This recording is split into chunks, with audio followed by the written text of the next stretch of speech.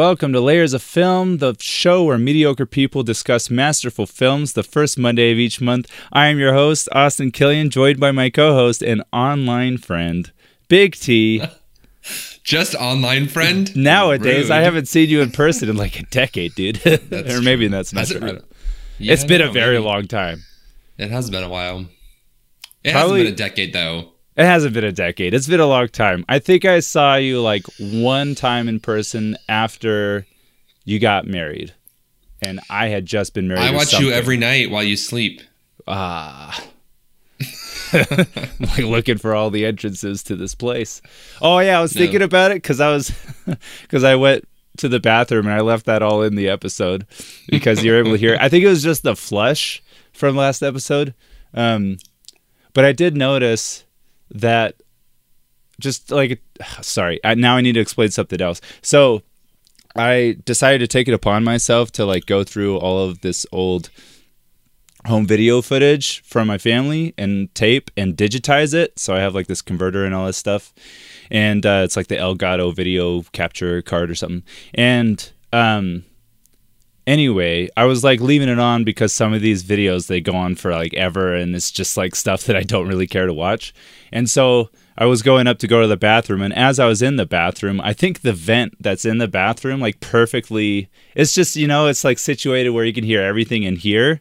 And so I was able to hear like the videos even from that bathroom. And so you probably, I don't think the mic really picked it up super well, but yeah, you probably heard me pee. Who knows? Maybe I farted. I don't even know. I couldn't hear it.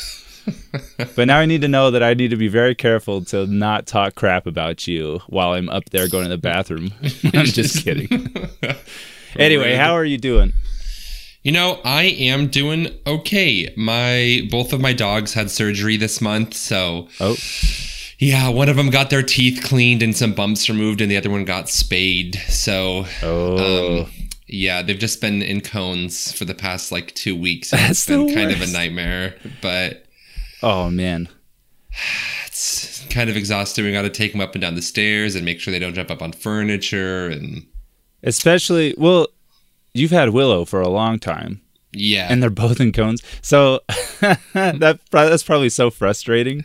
Yeah, it's kind of funny to see, but it's kind of exhausting when you have to take care of two dogs that can't do a whole lot.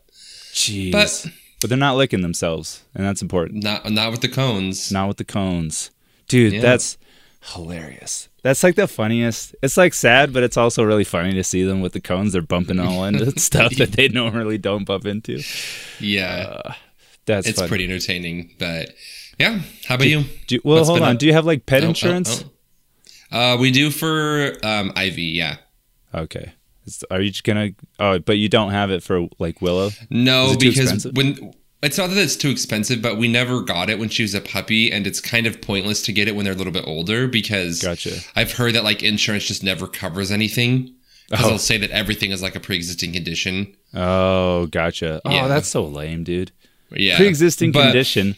Don't breeds like have specific things that they know are probably going to happen, like pugs and whatever? So it's like but all of the surgery stuff that Willow got, it wouldn't have been covered by general insurance anyway, because it was all like either routine dental cleaning or surgery stuff that they don't really cover a whole lot of that stuff. Yeah, that's true. Yeah, but is your breed of dog prone to like any crazy stuff later on down the line? Probably not. No, but doodles are prone to like skin bumps, kind of. They're all benign things, but we just got them removed because she went under for her dental cleaning, and the vet just said it was good to get rid of them. One was growing on her paw, so we weren't sure how much it was going to affect her walking. So gotcha. Yeah, but you know, that cone's affecting her walking, I'm sure. Yeah, she's not a big fan. That reminds me, have you seen that video? It's like kind of sad. No, it is sad. Actually, the more I watch it, the sadder it gets. But this is the video where like some dog owner like moved his couch, and then he had like the camera indoors, and his dog is blind and obviously like got used to jumping onto the couch and just rams right into the wall. I think the first time I watched it, I thought it was funny, and then the more I watched it, I'm like, that's so sad, dude. Yeah. Anyway, we're sad blind dogs. Yeah. Aww. Hopefully they got insurance. Head trauma too. Jeez.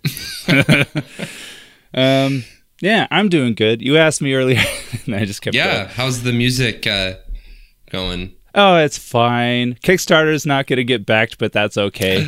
I didn't have... I even sent money for it. How sad. I saw. I can see everyone who... It's funny. Some people, I think, they, like, back the Kickstarter thinking that's totally anonymous, but, like, I could see everyone. But, anyway. But... You know what? I think it got like 32, as the last time I checked, it got 32% backed. And the way the Kickstarter works, it's all or nothing. Yeah. So it's not, I'm not going to get any funds for it, which is fine. I'm not going to lie. There's a little bit of, because one of the rewards that I offered was like an album or like a vinyl record. And that one actually made me really nervous because I'm like, well, I have to print at least 100. Otherwise, like other people won't. Like most printing places, like won't print any less than 100. So it's like if there's only 5 people that end up getting that reward, I'm like printing 100 of these just for 5, and I'm probably going to be in the hole or something. I tried accounting for it, and I think it would have worked, but I was still nervous about it anyway with shipping costs and whatever. Yeah. But so I didn't get back, but that's fine. I'm not going to let it stop me. I'm going to do the album anyway. And do it. I'm excited. Yeah, me too. I was thinking about the next song that I'm going to be. I was kind of holding off in case it does get backed because I didn't really want to start recording anything until I had the new equipment. But I'm just going to be using the same equipment, and I'm going to get it to sound as good as... I learned some tricks with that one song, and I'm sure I'll learn a lot more tricks. So I think I'll be able to get the album sounding pretty good. Yeah, I'm excited. It'll be good. And did I talk about that concert? Did I go to the concert the last time? You told me that you were going to a concert, that I was going to talk about it. Okay, I just couldn't remember if I had already gone. I went to the Chevelle concert. Dude, I'm repping the shirt. I bought a shirt way overpriced like we talked about. But you know what, dude? It was awesome. It was such a cool concert. And it was packed. It was like a small venue. But it was like filled, shoulder to shoulder. I've never been to like a real rock concert where, it's, kind of harder than normal, like Red Hot Chili Peppers. And there's like mosh pits, and one opened up like right behind me and I hated it because I just wanted to listen to the music and I couldn't because I was like trying to fend for myself because people are just bumping into you and you're on the outer ring. Oh man. But that was interesting. But super good. They were awesome. And everyone, like I was saying, everyone's like packed to the brim, and I'm really not very expressive. Like I'm pretty reserved a lot of the times. Dude, I was rocking out so hard. Like everyone was shoulder to shoulder, but there was like probably a good 2 feet of like a radius around me because I was rocking out so hard. I think people were giving me some space. Love that for you. Yeah, thank you. And there was some guy like just doing vodka shots like constantly up in like a building nearby, and everyone was cheering him on. And then they started cheering him on to drink some water because he was looking pretty bad. And that was funny. Anyway. Such a supportive crowd. Yeah, I guess. So healthy. He was looking after a while. I'm like, he was like up on the balcony. He's like, I'm like, he's going to throw up all over everyone now. You're the projectile zone. Yeah. We went to a Hozier concert a little while ago. I saw that. Yeah, it was great. But we were underneath the like balcony seats and somebody spilled like a beer and it was like dripping, not on me, but it was like right behind me. Yeah. And so there was like this big open space on the main floor area and people kept on coming being like, oh, there's an open space here, and then they'd get like beer dripped on them. Yeah, dude. Oh man, that's true. There was like there was basically a fight like breaking out between like some lady. I think she had brought like her daughter and her friend or something to this show. I don't know why they're super interested in these bands because they're old, but whatever. And she was getting really upset with these. It must be like, I haven't really been to a lot of concerts, but it must be like just a normal thing for people to really just like barge in and try to take up spots, Yeah. And she was not having it, and she was like throwing a huge people fit. Will fight. Yeah, and like pushing them into us, and I'm like, dude, just leave it. I was almost, because it was my first time watching Chevelle, and they're like my favorite band of all time, or close to it, and I was so close to being like, you guys need to get out of here, because I'm not letting you guys ruin this show for me, because I've been waiting my whole life for this. Yeah. Some people get really annoying in like the mosh pit or just like the general front area. Yeah. some guy got busted for. Well, he didn't really get busted, but he you could smell some weed, and there was like a few security guys just like, "Hey, you good?" And he was like, "I'm good," and then we didn't smell weed for the rest of the time. That was pretty funny. That's funny. It's Utah, you know. Forget it's not legal in some places. Yeah. But it was overall. Yeah, that's cool. There were 2 people that passed out at our concert. One of them, had to get like escorted out of the mosh pit area by security. Yeah. And the other guy, it was actually really funny because the other guy, he was on the other side of the area from us. But do you remember how I told you that I was part of a film festival? Yeah. So I went to the film festival. So the concert was Wednesday and the film festival was we filmed on Friday, and the guy who passed out was there. He was directing the film. Oh, really? He didn't pass out, but he fell, and he was in like a knee brace because he like separated a ligament or something. Yeah. But I was like, oh, what are the chances that we were both at the Wednesday Night Hosier concert and you were one of the people that fell in the crowd? Did you like talk to him about it or no? Yeah, we talked about Hosier a little bit and Gotcha. stuff. So that's funny. Yeah. Aren't you like in a film like class thing, or was that just the festival? I thought I saw a picture of you doing some kind of film thing with a bunch of people. I can't remember. No. I was part of a film project. Like we did a for film the festival. Together. Yeah. Is it done? So How'd it turn out? It is done. Yeah, it's the 72-hour film festival. So they do it kind of all over the U.S. It was good. It was really fun. They're actually going. So the film festival was this last weekend. Yeah. And the production company is launching the video tomorrow. The film tomorrow. Are you gonna send me a link? Yeah, I'll share it on Instagram, or I can text you a link or whatever. It's a Christmas movie. Oh, what? Yeah, it's coming up, huh? We made a little Christmas movie. Nice. But it was really fun. I had a good time. I met a lot of cool people. I helped with the set, and we got nominated for best set. So, look at you. Feeling pretty proud. Wow. Yeah. Add it to my resume. Wait, so is it with that, like, are you kind of wearing a few different hats, or was it just the set you were working on? So I went in as a production assistant. This is very like white man of me. I went in as the production assistant, and then I was credited as the second assistant director. Oh, you're so upset. Whoa, wait, sorry. Second assistant director. Better, that's better. Yeah. But so I went in just as a PA, and then I helped set up the set a lot because there wasn't a lot of other stuff I could do. Yeah.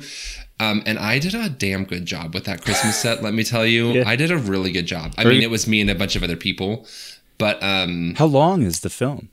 It's like 7 minutes. Okay. It's not super So it's not long. going to be on the Hallmark Channel. I don't know. Maybe as a filler thing. No. Maybe as a filler thing. I don't know if they do that. Yeah. No, it will not be. But I was in charge of slating, so that was kind of fun. I think that's why they bumped me up to second assistant director. Cause I don't know what slating is. That's the little clapboard thing. Oh, you know? Sweet. Yeah. Yeah. Dude. So it was fun. I had a really good time. I want to keep on working with them and stuff. It was cool. Nice. And so, no, I mean, 72 hours, I could imagine. I mean, even though it's just 7 minutes, like, that's still a lot to do, you know, in 72 hours. Yeah, 72 hours. So we could actually only film in one day because the director was only available for one day. So we were on set from like 9 in the morning until I think like 10 o'clock at night. So it was long. That's a long day. Your legs are but probably I really enjoyed it. Nice. I didn't do a whole lot. I just sat for a lot of it. Did anyone get mad at each other? But not really. No. Really? 72 hours? There wasn't any stress stressful. I mean, it's 72. So what happens with 72-hour film festivals is like Thursday night. This was the case with us. Yeah. Thursday night, you get your genre pretty much, or like the themes that you have to include, but it's like a surprise. So you get it Thursday night, and then people spend like Thursday night, Friday morning writing the script, and then they'll film Friday and Saturday. They'll edit Sunday, and then they'll turn it in Sunday night or Monday. Yeah. So it's 72 hours to do the whole thing, but we were only together in a big group for one day. Okay. Gotcha. Okay, so not like a ton of time to like get really mad at each other. Yeah, nothing too crazy. That's super cool. But there was one guy on stage though, so we got access to like stage armaments, so like grenades and guns and all this different stuff. And the guy who was in charge of it was kind of bummed that we weren't using them. So the director said that if he could hide the like weapons in the scenes without him noticing while they were filming, he would keep it in. And so there are some scenes where you can like see the shady outline of like a grenade or like the tip of like an assault rifle, like, and you can't really tell what it is unless you're like looking for it. But they also took a little handgun and like wrapped it perfectly like a present, and he put it under the tree. Dude, it was pretty funny. It's like an I Spy book from back in the day, but with your short film. Dude, that's awesome. Yeah. That's really super fun, cool. Yeah, I had a good time. I really want to do something like that with video games, because there's like game jams, which is the same thing. Oh yeah. There's one that I've seen some videos on YouTube, the Game Maker's Game Jam or something like that, and he does it like every single year. It's like 48 hours to make a game with like based on a specific theme. Like, and the theme I think for the ones that I've been watching is roles reversed, which is like a really cool concept, because it's like, oh, take a classic video game concept but reverse it, turn it on its head. And I think the coolest one is someone did a, like, you know, the Brick Breaker, where like the ball comes down and you move the little platform and then it breaks the bricks up top. They reversed it, so the bricks are like attacking like the platform or whatever, like it's coming down, but like you have to dodge the balls. But what I think is super cool about it is the mechanic changes because you're huge, so you have a lot to lose. But the smaller you get, you can also fit in small spaces, and so you can kind of maneuver a lot easier. So it's like, oh, that's a really cool way to like kind of juice the mechanic a little bit more. Interesting. Anyway, so I think it would be really cool to participate. I'm going to do it like a few with my friend. I'm going to do a few game jams, just like kind of like our own game jams to get ready, because I've never done a game jam before, because that sounds like a lot of work. But yeah, anyway, so it's fun. I'll let you know whenever I do. Yeah, keep me posted. I'll play it. And you'll love it. Actually, probably not. Oh, I will. It'll be I'll like be my obsessed. It'll suck, dude. It'll suck. It's all right though. No, that's learning. Fine. Yeah, I'm excited. Yeah, wait. So tomorrow. So you're gonna send me that link tomorrow for your film? Yeah. Yes. Once it gets up on their YouTube, I can send it to you. Yes. I think it's tomorrow night. So tomorrow night. That sounds cool. Yeah. I'm excited. Bailey named it too. Oh really? What's it? Yeah. It's called Claws and Effect. Oh my gosh, that's so good. That's like Violent Night. What a great title for a film. Claws and Effect. Yeah. That's really good, dude. Yeah. So we had a good time. I had a good time. Sweet. Well, yeah. Speaking of good times, let's talk about the film for this month. We are going to be talking about You've Got Mail, but of course, before we get into that, let's do some housekeeping. You can rate and review the show on whatever podcast platform that you use. It helps with discovery and gets the word out. If you haven't seen the film, be aware that we will be diving right into spoilers, sometimes right from the beginning of the discussion, so continue at your own risk. Make sure you listen until the end of the show, where we will reveal next month's film, and you can write into layersofilmpod@gmail.com to be part of the discussion. Now, Big T, do you have our next segment ready for us? I do. Yes, and that segment is Hollywood, you better. Rom-com edition. Oh, I'm not going to add anything extra to the theme song for that. You have to. No. Yes, Hollywood You Rather, Rom-com edition. Nice. Are you ready, Austin? I am ready. Let's get into it. Okay. Hollywood You Rather, fall in love with the person who shut your family business down, or fall in love with the person your child is dating? Oh, what the business, I guess. That's weird. What the heck? Let me think. Well, yeah, my answer is definitely the business, because hopefully it'll be a long-lasting thing, and then I can reap the rewards from their business, money-wise. But it's not about true love. Fall in love with the... Oh, wait, hold on. Age of Adeline? No, but that is a really good movie. I was just trying to think, well, because technically he was in love with her before, but she's like still... Yeah, that's true. I guess technically, sort of. But, it kind of works. Do you need another clue, or do you want me to just tell you the name? One more clue. Diane Keaton. Oh man, The Godfather is not a rom-com. I have no idea, dude. It is Something's Gotta Give. Yeah, I've never seen it. It's so good. You have to watch it. I love Diane Keaton. Jack Nicholson is meh, but yeah, I'm obsessed with Diane Keaton. I can only, like, just from the few things, I just can't imagine Jack Nicholson not coming off really insane. Like, you know what I mean? Yeah, that's the problem is, like, his character in it is, like, really... out there? Like, just not out there, but just kind of like a gross old man. Nice. Gotta watch it. Yeah, he has, like, no rom-com chemistry, in my opinion. That's so But weird. Diane Keaton does all the heavy lifting, and it's great. Well, Nancy Meyers. Anything Nancy Meyers is worth watching. What else has Nancy Meyers done? Well, I think she did. I want to say she did It Takes Two, although that's not a rom-com, and I could totally be wrong. But game? No. The Mary-Kate and Ashley Olsen movie. The game. There's a game. She's a called savant. Yeah, No, it is. There is a game. I love that game. Yeah. I don't even know that one either. Whatever. It doesn't matter. Okay. Wait. What did you choose? Here's the thing. All billionaires are evil, and So you'd still rather see the Jeff most awkward Bezos. thing. Here's the thing, and Something's Gotta Give. It's not that weird because her daughter is dating someone who's her mom's age. So okay. I guess that's true. I don't know. I don't know. And if it was Diane Keaton, I was falling in love with. Definitely. All right. Okay, Holly, would you rather have your stepmom feel you up multiple times, Jeez, dude. or have an affair with your ex? Dude, how am I supposed... There's probably so many movies. What do you mean? What am I supposed to have an affair with your ex? Yeah. Is there not like a million movies that probably falls into that category? I don't know. This is like the famous one, though. I mean, I can't even think of it anyway. I can't think of a single. Also a Nancy Meyers movie. Oh, God. Starring the beloved Meryl Streep. It Takes Two. Just kidding. Well, wait, hold on. Meryl Streep? I don't know Nancy Meyers really at all, but I'll just... Meryl Streep, Alec Baldwin, John Krasinski. What? I don't know this. Never mind. What is it? It's complicated. What? John Krasinski? Also a great movie. Yeah. He plays the son-in-law. Meryl Streep's son-in-law. The only movie that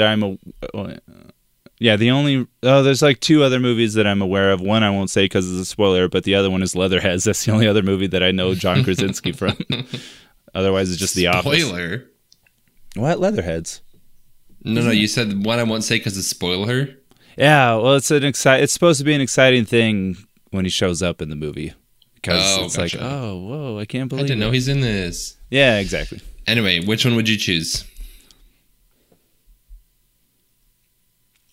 The second one, I guess. I don't know. I feel like that would be easier to deal with than having to have a talk with your stepmother, your feeling you soon-to-be stepmother. I don't think they ever got married. Oh, that's true. I guess, yeah. But still, that's your even dad's more awkward. girlfriend. Probably. I don't know. Well, maybe it's less awkward. I have no idea. Yeah, very uncomfortable. What about you? Well, since my wife would then be my ex, I would choose that one because I'm obsessed with her. Look at you. What a great answer. Okay, last one. You're 0 for 2. So I know. And I don't think you're going to get this one. I guess I don't know anything about rom-coms. Holly, would you rather have your partner leave you for the nanny or have your partner leave you for your best friend? The nanny. I can find a new nanny. But then you're out a nanny and a partner.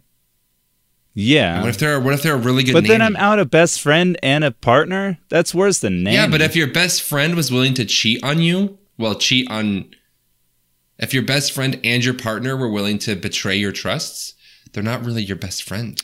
Yeah, but if I choose the one, the other one didn't happen. Big T. So yeah, but what if they wanted it to happen? Well, that would be really sad. Then I guess I lose all the way around, Big T. We're getting into the nuanced version of Hollywood. I don't know. The parallel universes being created. Yeah. Falling in love with, cheating on you or falling in love with your best friend? I can't remember. leaving you for your best friend or leaving you for your nanny. Oh man, yeah. Who knows? Who knows, dude? I guess I don't know rom-coms. What is it? Also, John Krasinski. Leatherheads. Correct. Yeah. Something Borrowed. What? I didn't know he was in any other movies besides. Yeah, he's in a lot of rom-coms. Is I think he? actually. Oh, I guess that makes sense. He's in another one. I think about like a pastor is trying to break up a couple. I don't know. Oh shoot, you're right. Yeah, that's true. That's with Robin Williams. He's the pastor. Robin Williams. Yeah. That's true. And Mandy Moore. I really like that movie. Yeah, I haven't seen it forever though. Look at you. I totally forgot. You're right. So 0 for 3, but yippee. But I had I'll fun. Still respect you. And you had fun. Maybe I did have fun. Yeah. I always have fun with you, Austin. Aw, yeah, messing with me, dude. You're just messing with me constantly. Choosing all these obscure. What are you talking about? These are not obscure rom-coms. Hey, I'll tell you what. I had to look up the word abstruse. I thought it was fake, 100%. I had no idea. I thought you said obtuse wrong. I know, exactly. Because we're just getting into the conversation. But because, like, the elevator guy looked confused, like, that's not a word. So I'm like, yeah, that's not a word. And then I look it up. It's like, no, it is. Oh, wait, no. He gets confused about obtuse. And never mind. That was abstruse. She says that about. What does abstruse mean?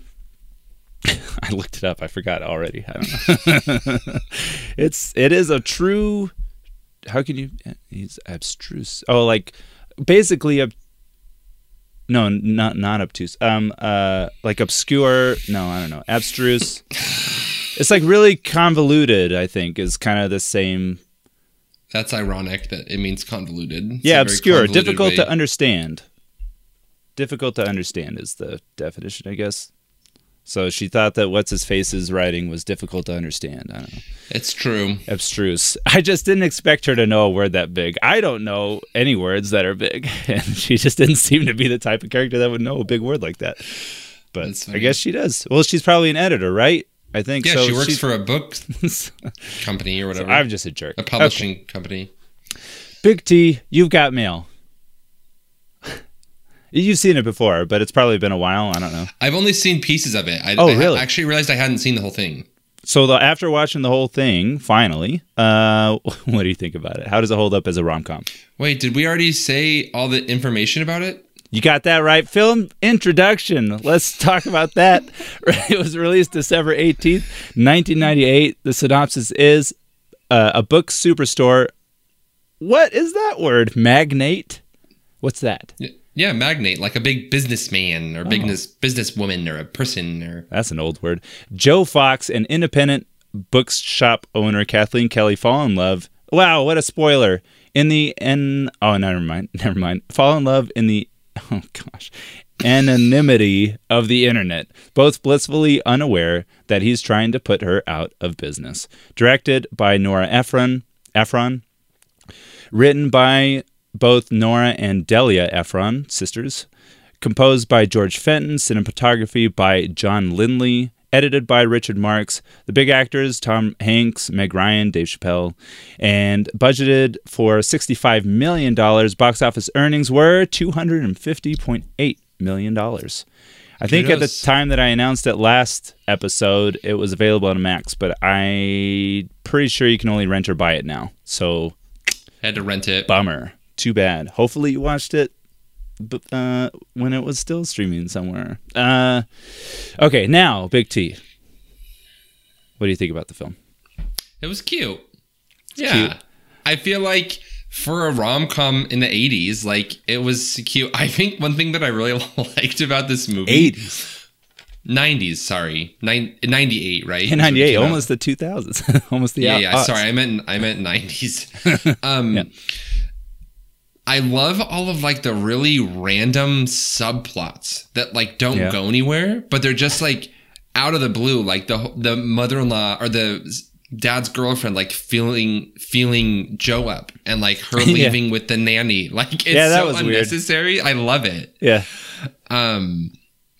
But yeah, I mean for a rom-com, like, you know, it's a solid rom-com. Okay. So let me ask you this: what's your favorite rom-com? Do you have one? I There's so many. Here's the thing. I just feel like it really depends. I feel like it's complicated and something's got to give are the ones that I probably watch the most. I don't know either one. Because I really love Meryl Streep and I love Diane Keaton. Yeah. But I mean, I'll usually watch a rom-com. They're not like my favorite genre, but right. If I need like something feel good. Yeah, sure. If it's on, you'll definitely keep watching it. Maybe, I don't know. If I need just like a feel good movie and there's nothing else to watch, That's true. I'm not usually reaching out for the rom-coms, but this one, oh man, I love it. So a little bit of backstory on this one for me. I used to go and visit my brother who lived in Portland and also Moses Lake. Maybe they were at Moses Lake at the time, but his daughter was obsessed with this film. She was like 2 or 3 and watched it multiple times a day, every single day for like a year, basically. And so they just had this movie on constantly. And so a lot of times when I visited them, we would be watching this film like 3 times a day. And I think I asked him, I was asking like, why did your daughter, why did my niece, love this movie so much, do you think? And he's just like, I don't think that she really cared about anything that was going on. It was just the music. I think she was just listening to the music and it was just happy and upbeat and changing constantly. So it was just fun, it was like really happy feelings. And so, she didn't care about the visuals because kids these days, like, they need like a lot of visuals and there's not like a ton of, there's a lot of fun little things. There's a magical and charming quality to this movie for sure. So I could see that, but you know what I mean? Like it's not super bright and colorful necessarily by today's standards. Everything's like the most bright and colorful stuff or whatever. I can't think of what I'm saying. Like Trolls, for example. Like there's every color is in there. That's exactly what I thought of when you said bright and colorful as Trolls. Right. So this movie to resonate with like a kid is a little odd, right? But that really does make sense. Like the music is it's just happy most of the time. Even when it's supposed to be sad, there's some really this charming quality to it as well. That just kind of makes it feel a little more upbeat than it's supposed to. But because of watching the movie so much, there's just like so many little things that I just really loved to like see over and over again. Like I would get excited to see some cute thing that Meg Ryan was doing or whatever, or the way that Tom Hanks delivered a specific line. It was like, oh, I can't wait. Like specifically, I wrote it down like the line where it's like, I was eloquent. Shit. Like that's just, it makes me laugh so much because like that's like that's where it's like the exact opposite of like eloquent, you know what I mean? So it's just like really funny when that pops up. And then when Meg Ryan or Kathleen, when she gets stood up and everyone is coming into the shop and each one of them is like, how'd it go? And it's like, oh, well, he wasn't able to show up. He stood you up. And each time like her reactions, it gets a little bit more like exaggerated. And then by the time Birdie comes in, it's like, he stood you up. And then she just like, I don't know how to explain it over like a podcast, like in a vocal form, but like just the way that she just pulls away and just looks so disappointed and it's so exaggerated. Like, like that was the final nail in the coffin. It was, she couldn't make up any more excuses anymore. He just stood her up, So there's just so many little things that I just love about this film. And every time you watch it, you can find something else that you love to look forward to the next time you watch it, And that's why I think it's a masterful film. And that's why it's my favorite rom-com. There's so many apparently that I don't know, but there's also other ones that I really love, but this one just tops them all for me. I was going to ask you, what other rom-coms have you watched? Well, like I'm thinking of hold on, let me think. Leatherheads? That's not a rom-com. I don't think that's a rom-com. I haven't seen that movie in a long time. Shoot, you just like totally threw me off. I was like on a line of thought in my head, and then you just like derailed it hardcore. Hateful Eight. Yeah, what a rom-com. The love story between what's her face and the guy who has her chained up. Dude, actually no, it's really the sheriff. In Hateful Eight, it's the sheriff and and Samuel L. Jackson's character. They fall in love by the end of the film. Dude, you're totally derailing. Like, I cannot get back on track now. I'm so off of. It's a Matthew McConaughey film. How to Lose a Guy in 10 days. How to Lose a Guy in 10 days. Yeah. Failure to Launch. Failure to Launch is a good one too. but the How to Lose a Guy, whatever, that one. How to Lose a Guy in 10 Days is good. Yeah, even like The Wedding Planner. The Wedding Singer is a really good one. That's a 50 First Dates. Adam Sandler's got some really good rom-coms, you know what I mean? Yeah. Fever Pitch. Fever Pitches, I haven't seen that in forever, but that's a really good one too. And then 10 Things I Hate About You. That's probably my second favorite. That's actually tied for first. I think I've said it before. I don't know if that movie could get made today, but I love that movie. I think it's hilarious. It's based off Shakespeare too, isn't it? Sure. I don't know. Yeah, that was like part of the genre of like teen movies in like the 90s and early aughts that were based off of like old works of like literature, like Shakespeare or whatever. Yeah, so I think that one is, I think it's Taming of the Shrew. Okay. Because that's where she can't like go to prom or whatever unless her sister goes or something. Yeah. Or no. Yeah, right. That's Taming of the Shrew. Yeah. Oh, interesting. That's cool. And then you have like Cruel Intentions, which is, it's not Shakespeare, but it's based off of another like old, I can't remember what it's called, but this movie actually, You've Got Mail, is based off of an old story. Yeah, Shop Around the Corner, and then something older than that. Yeah, like La Perfumerie or something like that. Yeah, super old. Yeah. You were saying something about that last time that we were talking. I was like, oh, very interesting. And yeah, I was watching it was like DVD extras. There's a YouTube channel, and I was watching that. Did you watch that at all? Yeah, so they were just kind of talking about that, and there's like part 1 and part 2, and the first part was just talking about all of these old, just kind of like romance movie, like duos, you know, like Judy Garland and Mickey Rooney, I guess. I had no idea that they were like a huge romance like duo for like movies and stuff, but they did a lot of stuff. Judy Garland, she was the one that was in Wizard of Oz. She was Dorothy. But so that was really cool to see. And then, yeah, obviously, I think the biggest inspiration for Nora Ephron and Delia Ephron was the Shop Around the Corner, and then also the play. I can't remember, like She Really Loves Me, I think is what it's called, the musical or something, or play, I can't remember. But like they watched the crap out of those, I guess, and really loved those. So I'm sort of curious, because I do love this movie very much. I'm sort of curious to watch the Shop Around the Corner and see, which is more about letters and sending letters to like a pen pal or whatever, right? So yeah, that'd be interesting to see the differences. And there's like a little bit of like an Easter egg, or like a kind of a call.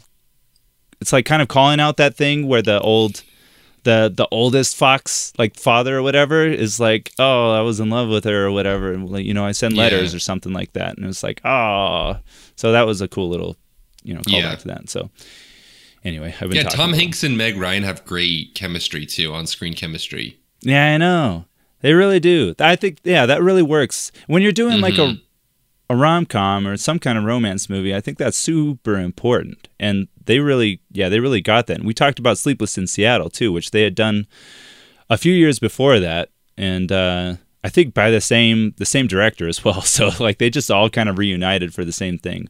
They played partner, fire, and critique, and they partnered up for sure. Yeah.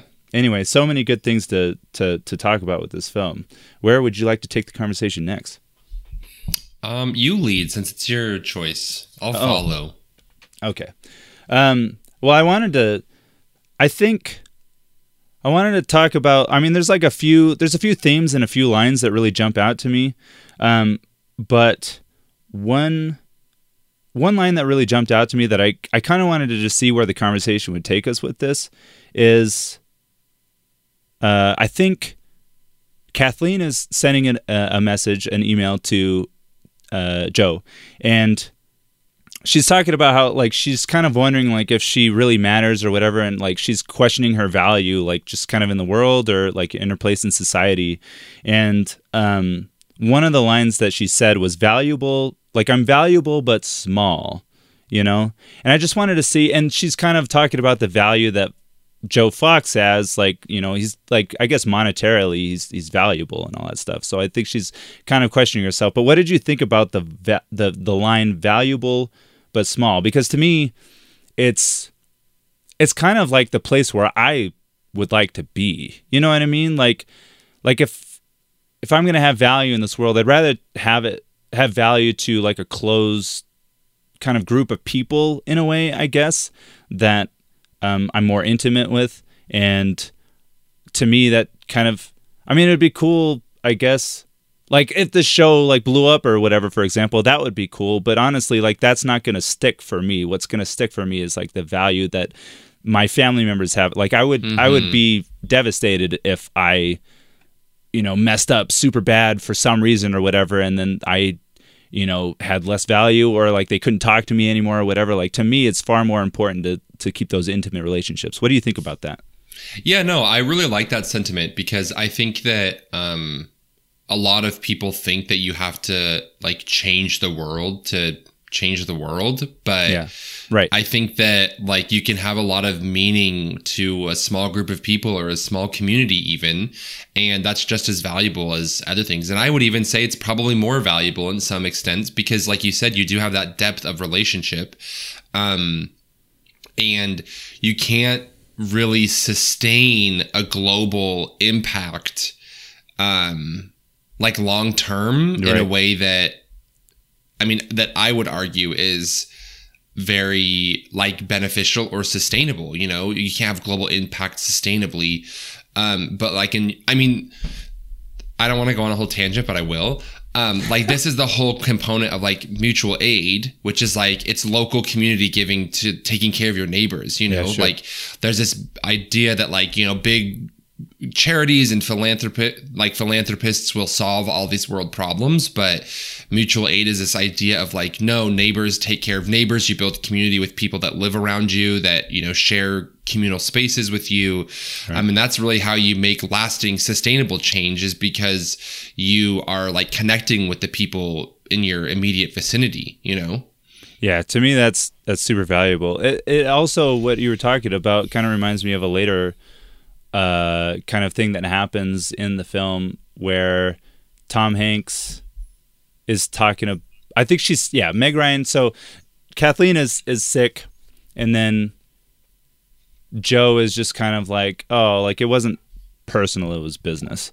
And then she's like, I'm so tired of people saying that. Like it just means it wasn't personal to you, but it was personal to me. And I think that like just tying it in with like the valuable but small kind of thing, and those kind of closed groups or whatever, like that was the idea of the shop around the corner. Everything's personal. You're getting personal with everyone around you, and personal's not a bad thing. It's not a bad thing, and it's a community driven thing too. Like it's not a community if it's not personal, right? So, and she says another line too. It's just like things should start with personal, or I can't remember what it was. Whatever it is, it ought to begin with being personal. And she's just like, it doesn't matter what kind of relationship or what kind of conversation you have with someone or whatever, some kind of interaction that you have with someone, it ought to begin with personal. And so tying all that in, I think that really is like a very important thing. And in this day and age, I hate saying that. I don't know why. Means they're getting old. There's a college teacher that had a huge bone to pick with that phrase too, and I've tried to avoid it for some reason. Like it just kind of stuck with me. It's like, people do just say that for just the sake of saying it because everyone is. Anyway, but everything's just getting less and less personal. Especially, what's funny with this film is like this is kind of the beginning of like online internet culture and stuff like that. Yeah, that's the ironic thing is that it was very like foreshadowing of the future. Exactly. And nowadays it's just nothing's personal. And because there's a whole wall that's in between you and whoever you're interacting with online, you feel like you could say whatever you want. Now, in this film, it kind of explores that in a different sense because they don't know each other. They feel like they can say whatever they want and actually voice their opinions, whereas the people that they're with in a personal in an intimate way, they're partners, they don't feel like they could say all those things because they're afraid of hurting the other person's feelings or afraid of the aftermath of what might happen, the backlash. I don't know. And so in a way, like it's freeing and that's nice, but in another way, because it's so impersonal, it could be really troubling too, which is a very interesting concept to play with in this film that I'm not even sure if they were really aware that they were doing. You know what I mean? Yeah, I feel like this movie is like very like prescient. Like it's very predictive of the future, you know, because it's like the late 90s. The internet is like sort of a thing, but it's not widespread really. Yeah. You have like big corporate conglomerates that exist, but not to the extent that they do nowadays, you know? Yeah. And like, there's even that part when George talks about his like rent and he's like a 6-bedroom for $450 a month or whatever. Like, or they're talking about Starbucks and he's like, you can get a coffee for $2.75. And I'm like, damn. Yeah. What is it? Like $10 a coffee now? I don't even know. Yeah, pretty much. But it is very like, it really, I think, is interesting to see how they explore these themes that are very, very present in our lives nowadays. Like you said, this idea of the internet and how it affects our interpersonal relationships and how it affects our identities, which we can go into a little bit more later. And then also, I think I don't know. I think Amazon was probably at some stage of development at this point, but not nearly the presence that it has now. Sure. But like Amazon is the world's largest bookseller. Yeah. And you have Fox Books, which is like this faceless corporation that's like undercutting all the local businesses and selling books cheaper and discounted to like run people out of business or whatever. Right. And yeah, I mean, you do have this really big push today, like against all of these conglomerates. Like 6 companies own like 95% of all of the like companies in the world, you know, or whatever. And so there's like, a lot of really interesting themes about the modern world that I don't know if the directors or if like the writers were intending to explore these, but they're very relevant in today's age. Yeah. Isn't that crazy? You know what? That reminds me of the later scene when the bookstore is the shop around the corner is closing.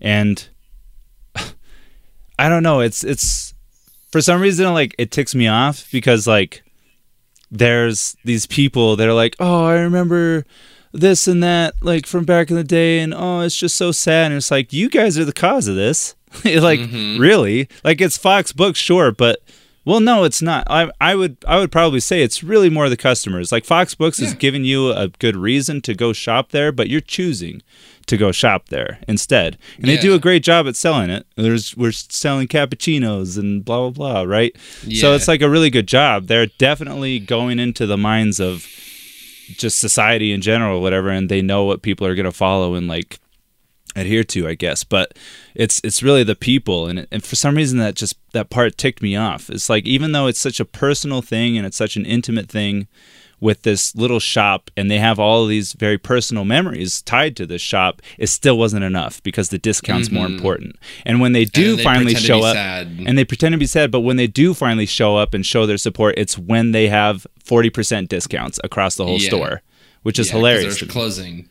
Right? Yeah, or even that scene when the author is like, oh, I was so worried about you. Yeah. Like, I'll do anything you need me to do. And then it like, you know, later in the movie, it's her doing a book signing or whatever, or a reading at Fox Book, you know, and it's like, I think it's very much a commentary on like putting your money where your mouth is, you know, like. Yeah. That also speaks to the personal for you kind of thing, because it's personal for Meg Ryan, Megan, I don't even know Kathleen. It's very personal for Kathleen because everyone's abandoning her that said that they wouldn't, right? Or at least the store, maybe not necessarily her, but well, I guess that makes it less personal. But in a way, for the author, the who's doing the book signing, it's personal for her because she's trying to get her book bought, you know? Because there's a bigger audience at Fox. There's a bigger audience at Fox. So it's a financial decision for her. It is a financial, sure, it's business, right? It is like, but it's personal. But it is personal. Whoa, there's a lot going on there. I mean, that's, I think, the whole point of Kathleen's whole point, right? Yeah. Is like,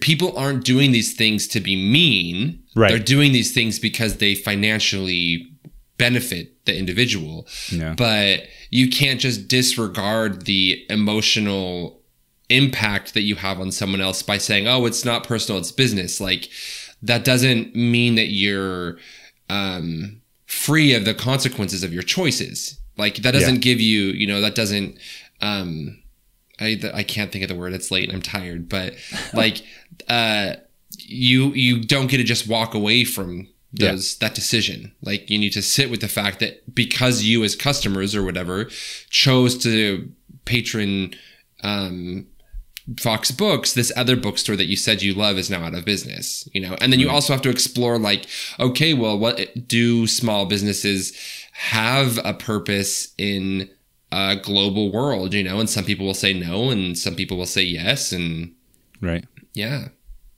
It's interesting. It kind of makes me think, because like Fox Books, like, it's not soulless on the inside. They do a really good job dressing it up to make it look magical in a way. You know, it's sparkling. Yeah. It's got fun little kid areas. Fancy. It's fancy.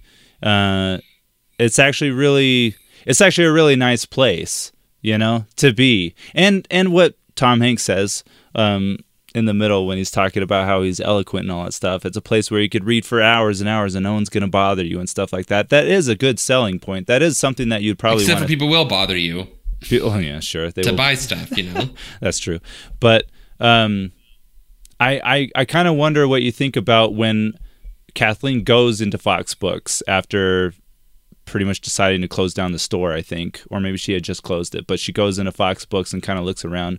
What do you think she was feeling in that moment? Like, was she kind of looking at it and it's like, oh, this is really nice, actually? Or do you think she was just like, man, I can't believe like the age of, you know, cute little shops or whatever is just going away. This is such a shame. Yeah, I mean, it was probably both, right? Yeah, she sure. probably loves being surrounded by the books and seeing people excited about books, but she's also probably sad that, like, yeah, this is the future. It's this big, faceless, impersonal shopping experience where no one actually knows anything about books. You don't know your customers, so you don't know what you can recommend. Like, it is all about it becoming very impersonal for her. That's true. That does, yeah, I wasn't even thinking about that, the whole interaction with that clerk or whatever and the customer, and he has no idea what's going on with any of the books because there's probably so many to keep track of. He has no idea, and number one, he's a kid, so he's not going to know all the books, and so he doesn't have the experience that Kathleen has. But number two, like, he's probably not going to bother to learn either.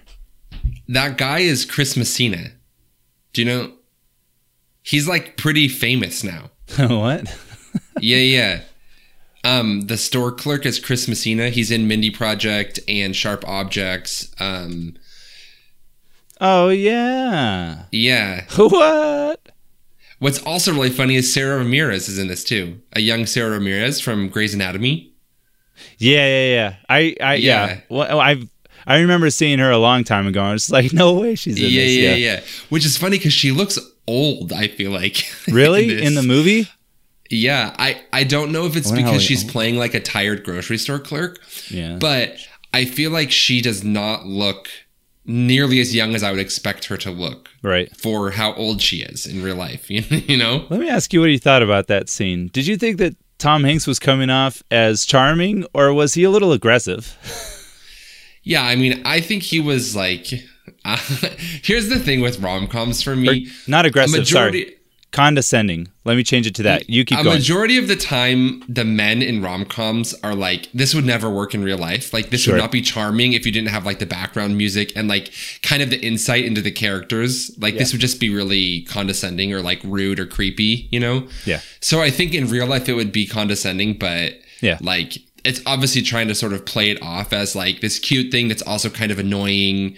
But I just feel like to me, it comes across as condescending. Yeah, exactly, dude. This is like these last couple of watch throughs. It was the first time that I looked at it. I was like, oh, that's really rude. Zip, zip. There you go. I'm like, whoa, dude. Like, calm down. Like, the joke was fine, maybe. I don't think she would have been like, you know, charmed by it, but the zip zip thing, I would have been like, oh, never mind. You are going to the back of the line now. This machine's actually broken. Yeah. I do think that her reaction, like I don't think what was supposed to be charming really holds up anymore, but she acts charmed and all that stuff. And then once Kathleen starts talking again, like her face immediately goes back down to like, you suck. I thought that was really funny. She's like, you're the worst. Yeah. But I just wanted to get your take on that because I wasn't sure if just like I had a hunch that you probably thought that was condescending as well, but I don't know how you could watch that and not be. or not take it as condescending. Yeah, but I mean, I agree with you, though. I think that this movie very much has some very interesting themes that are even more relevant nowadays. And you're seeing this a lot where people are saying like, yeah, you know, you probably shouldn't buy things on Amazon, or like a lot of things that you buy online aren't ethically produced. And like you should, you know, like farm to table, like you should know where your produce is coming from. You should know where your food is coming from. You should like buy from small stores that are locally sourced. Like we do see this resurgence here, but then underpinning all of that is like, okay, but it's cheaper to buy stuff on Amazon. It's cheaper to buy stuff at bulk stores. It's cheaper to buy stuff at chains, you know, where they can undercut a lot of the local businesses. So well, it's not just it's cheaper for customers to shop there. It's also like selling books specifically, it's really easy and accessible like to booksellers to just get on there and try to sell a book on Amazon. So it's just like they make it easy for both parties, for sellers and buyers. It's, you know, the same action for a way larger audience. So it's understandable. Like there is this complexity to it, but then you're feeding a machine that is not great. Dude, going into that, this is a little side tangent, but I think it's so hilarious because like people are like, I don't even know if I should really be getting into this, but like people are like, oh, Twitter sucks, Elon Musk, ugh, billionaires, blah, blah, blah.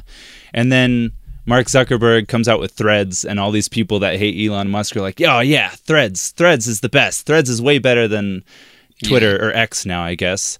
And I'm just like, you just traded one billionaire for the next billionaire. I don't understand what. Yeah, it's true. But whatever. I guess it's fine. Like maybe you just agree with one more than the other, but it's still like. No, I think it's like people like to like divide into camps, but there are no ethical billionaires. So I just thought it was funny. Anyway, that's a little side tangent. Hey, I want to talk about just like okay, so let me frame it this way. Let me ask you this question. What would you say is the typical formula or layout of a rom-com? Yeah, so this is one of the things I wrote down was like, this movie did not go where I was expecting it to go. Right. Like, I feel like the typical thing, it depends on the format, but if it's like an enemies to lovers, like it is in this one, it's like you have two people, they really don't like each other. They like keep on having interactions where they slowly start to like fall for each other. And then like right before one of them is going to exclaim their love, like something happens and they like break apart. And then like their personal life falls apart where their friends and their family abandon them. Yeah. And then when they're at the lowest, like they reunite with the person because somebody apologizes or puts a boombox above their head or whatever, you know, and then they like reunite and they fall in love and they're happily ever after. Yeah, exactly. Yeah, that's what I was gonna say. I feel like every rom-com is just like the relationship forms and it keeps building and building and building, and then everything falls apart because someone was lying about something or whatever the hell. Yeah, and then some miscommunication. Yeah, exactly. And then and then there's like about 10 minutes where they're trying to figure out how to like be without them, and then they realize, wait, they are the one for me, and then they get back together, and everything's hunky-dory. They chase them down in traffic, or they run to them in the airport. Yeah, like How to Lose a Guy in 10 Days. There's like a whole chase scene or something. I don't even know. He's like trying to get to the taxi or something. Whereas like this film, right? It's like they hate each other the whole time except for like the last 15 minutes. Yeah, and they become friends before they become lovers too. Yeah. You know? Which, okay. What? Joe is so gaslighty. Like, yeah, go on. I would be livid if I was Kathleen. Right. And this man has known for weeks, maybe months, that he is the secret person that I've been communicating with. And instead of being upfront about it and being like, hey, this is a situation, I really like you, he like gaslights her into like, oh, he must be married, or he must be really ugly, or he must, like he's so gaslighty about it. And then it like, which I understand it's the 90s and it's like just the thing that happened, you know, but I was just like, I would be very mad if I went through all of this with this person who I hated and then I became friends with. And then as I was friends, he was essentially lying to me the whole entire time. I can understand it though. That's not cute to me. I would say that I can understand it just a tad. Okay. Because men. I get it. Men, like, or maybe not men. I'm not going to speak for everyone or whatever. But for me, I would be terrified if I was him, because I would be like, shoot, this is. like it took me a little bit, even though she's a pill, right? That's what he says. Like, even though she's been a pill for a long time, like, I know that isn't really the version that she wants to be. And I know the version that she is, you know, like her true self online or whatever, when she doesn't have any barriers, except for the one that she's putting in front of herself so she can be herself. Like, I know the person that she is, like, on the inside, but I am terrified to make a move because she hates me and I put her out of business. This is bad. This is really, like, I have everything working against me. I got to try to figure out a way to turn the situation around. Yes, but that's so manipulative, though. It's manipulative, but it's also, she could still come to the decision on her own to be like, that's really manipulative. That's not cool. I don't know. Yes, I feel like in real life, unless it's a very specific type of person who like thinks that it's kind of like funny or whatever. Yeah. I feel like in real life, if you were like, you have been lying to me for months about who you are and who this person is, and like the fact that, you know, like, I just feel like most people would be like, I would have much rather appreciated like an honest conversation about this. Yeah. Yeah, I agree. But I also see it works why for the movie. I see why like he would be terrified. You know what I mean? Like, in his mind, I get like, that he's terrified, but that doesn't mean you gaslight someone. No, for I know. months. I know. It doesn't seem as terrible to me because Kathleen isn't a stupid character, and she's not in a terrible relationship. She's not in something where she's like suffering all the time and whatever, you know, where she's super vulnerable or whatever. She's just like, she's really smart. And so it's like, to me, well, there's some moments where I'm wondering if she just kind of like thinks like, oh, I wonder if he is, you know, whatever, what's the other, NY15152? 152, yeah. Yeah, I wonder if he is, because there's some moments where I think she like tries to piece it together, but at the same time she's like, that's not possible. And so yeah, what are the chances? But I think that we live in the same neighborhood, that we run into each other all the time, that you put me out of business. Yeah. And I think that she kind of just like tries to shoo it away or like shoo off the possibility of it, or like she kind of knows, you know, like at her core, I think she kind of knows. She said I was hoping it was you. Yeah, right. And so it's like she's letting it happen. Maybe not. I don't know. Maybe I'm just trying to make this a happy, all the way around movie for myself. So you're telling me she gaslit herself? Yeah. She let him. She let him. She was manipulating him. What are you talking about, Big T? Mm-hmm. Yeah. No, I mean, I think it works for the movie. Like, yeah, obviously, sure. You're not supposed to take it seriously, but I'm just like, I would not appreciate this. Hey, and this probably isn't even really a good argument, but if you think it's just like, oh, this is gross man stuff or whatever, this movie was written and directed by women, so this was their idea of romantic back in the day, I guess. I don't know. It worked for them. I don't know. 90s romance. 90s romance is very different, I suppose. Yeah. But I just think the format's really cool. We totally got off on something else or whatever. But I think the format's really cool because they really don't like each other for the majority of the film. And he knows, and he figures it out. And instead of... Yeah. You know, because usually what happens, like if someone is lying the whole time about something, right? Like thinking about 10 Days to Lose a Guy or whatever, both of them are lying to the other person because one person's trying to write an article about this, the other one's trying to win a bet or something like that. So they're both lying, and then one of them finds out, and then it ends up, you know, blowing up or whatever. But this one is just like one person finds out, and it's like, oh shoot. And then it just kind of keeps progressing. And it's just interesting. I think it's far more. I think that's why this movie works for me a lot, because it's just like it's breaking from the norm.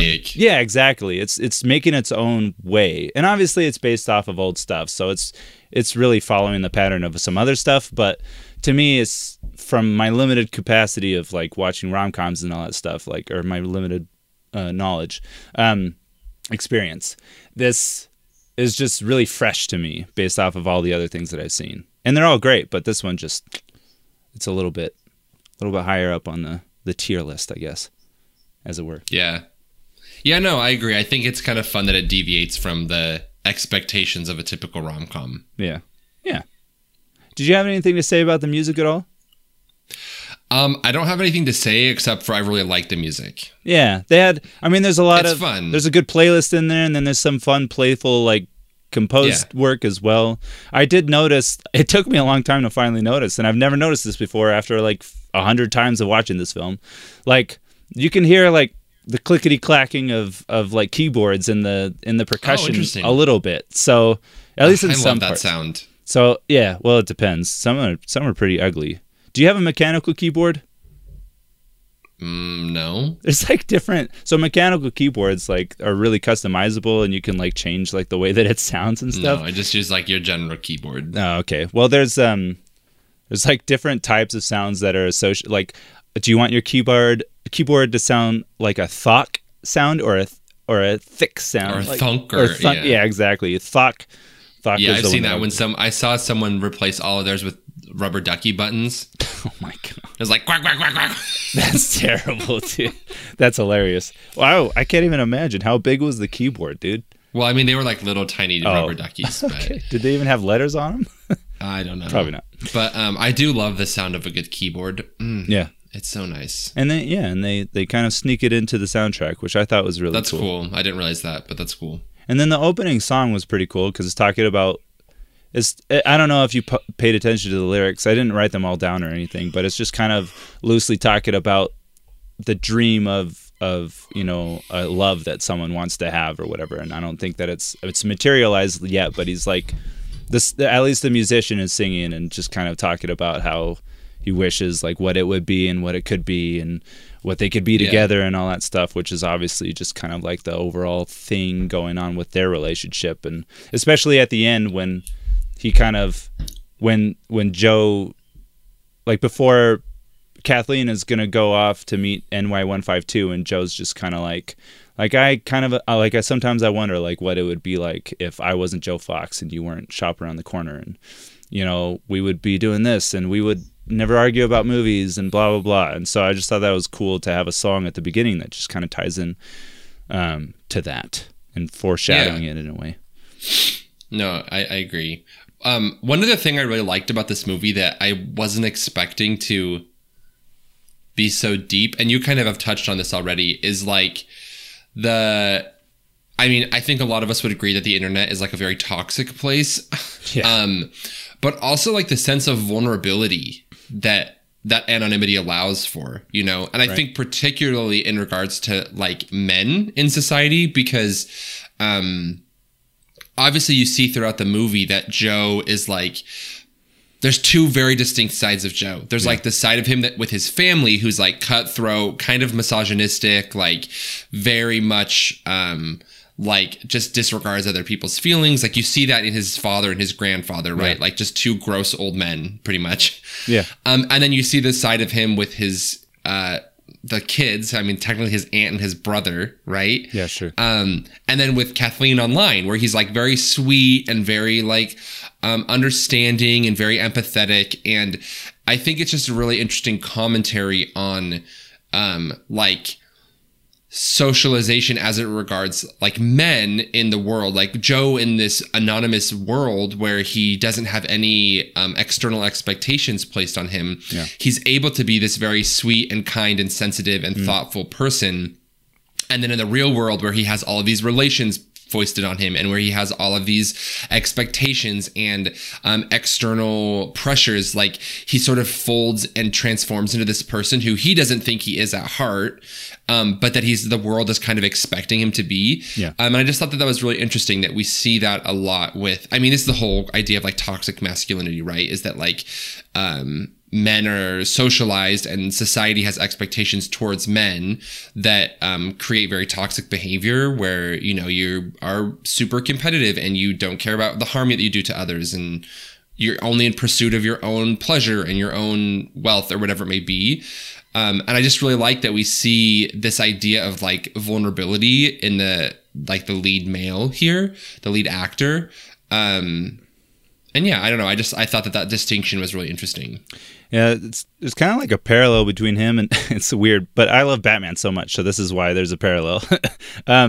Like there's kind of the whole Bruce Wayne Batman thing, and people have been talking about like a lot more over the years is like Bruce Wayne is the mask and Batman is like his true self or whatever, right? Like that's what a lot of people are saying. And that's obviously true in a lot of the films and comics, I'm sure, because he's pretending to be like this guy that doesn't really care about anything. He's got billions of dollars, whatever. It's all business.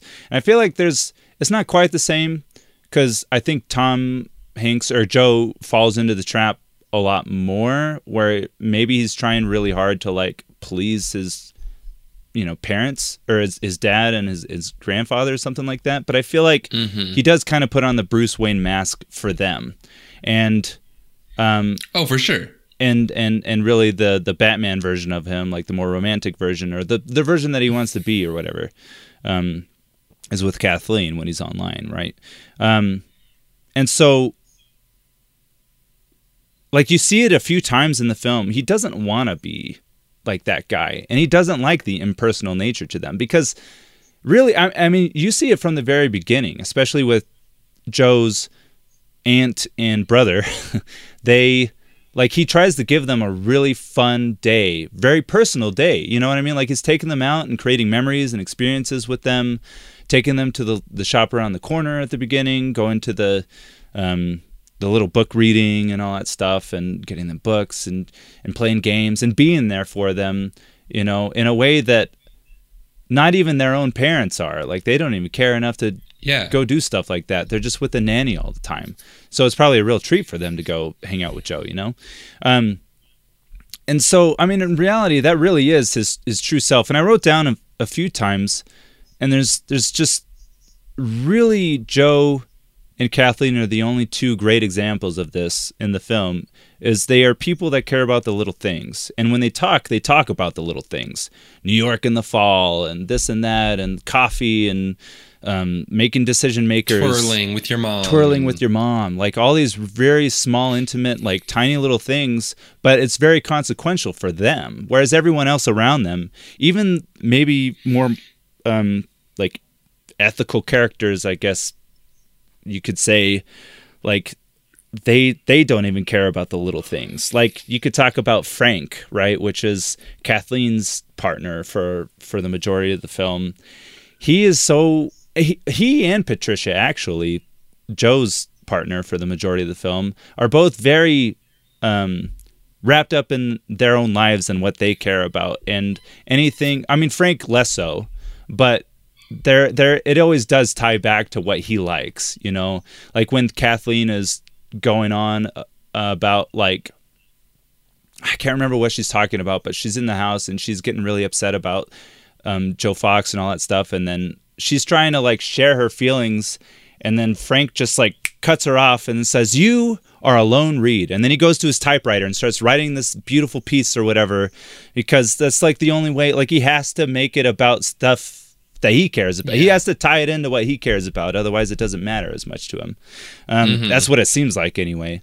And so, like, Joe, although there is like another side, like a cutthroat side, it's not a side that he likes or really tries to be. He's only that way when he's well, he is that way with Kathleen sometimes too, but I think he's making it less personal because he's really looking at her as shop around the corner in the parts that he's maybe more mean to her. But it's like an identity that's being forced on him by his family, by society, by his company. And I love the idea that men have to create an entire alter ego just to like express their true emotions, Right. Bruce Wayne has to create Batman in order to be like the true Bruce Wayne, and Joe Fox has to create NY152 in order to like be his true self, Yeah. And I mean, I say that jokingly, but also like it is true that a lot of times like part like of toxic masculinity is that like men are socialized to like show no emotions except for anger, and so like there's this idea that for Joe Fox there's this person who he is intrinsically, right, the person NY152, and then there is this Joe Fox that he has to be for his father and his grandfather, you know. And you see that moment when they're on the boat with his dad, when Joe's on the boat with his dad, and his dad's like talking about, oh, I need to find the next like person. My girlfriend just left me. Like, and you see it click for Joe. He's like, oh, I don't want this. I don't want to be this like, 60-year-old who's like chasing the next woman in my life who's going to leave me at any turn of events, who's only getting married because it's like the convenient thing or the expected. Like, he doesn't want to live his life in this formulaic sort of scripted way. And that's kind of what helps him break out from that, is sort of seeing his father just like living this life that he's like, oh my God, this is going to be me in 20, 30 years if I don't make the different decision. Yeah. And he immediately, goes and gets the on to flowers. Gaslight Kathleen Hey. for 3 months. It's cute. It's cute. No, yeah, and he decides that he's going to make a change right there. He's like, I'm not going to be that. And what's really sad is how kind of going back to this idea of like, it wasn't just because it wasn't personal for you doesn't mean it wasn't personal for me.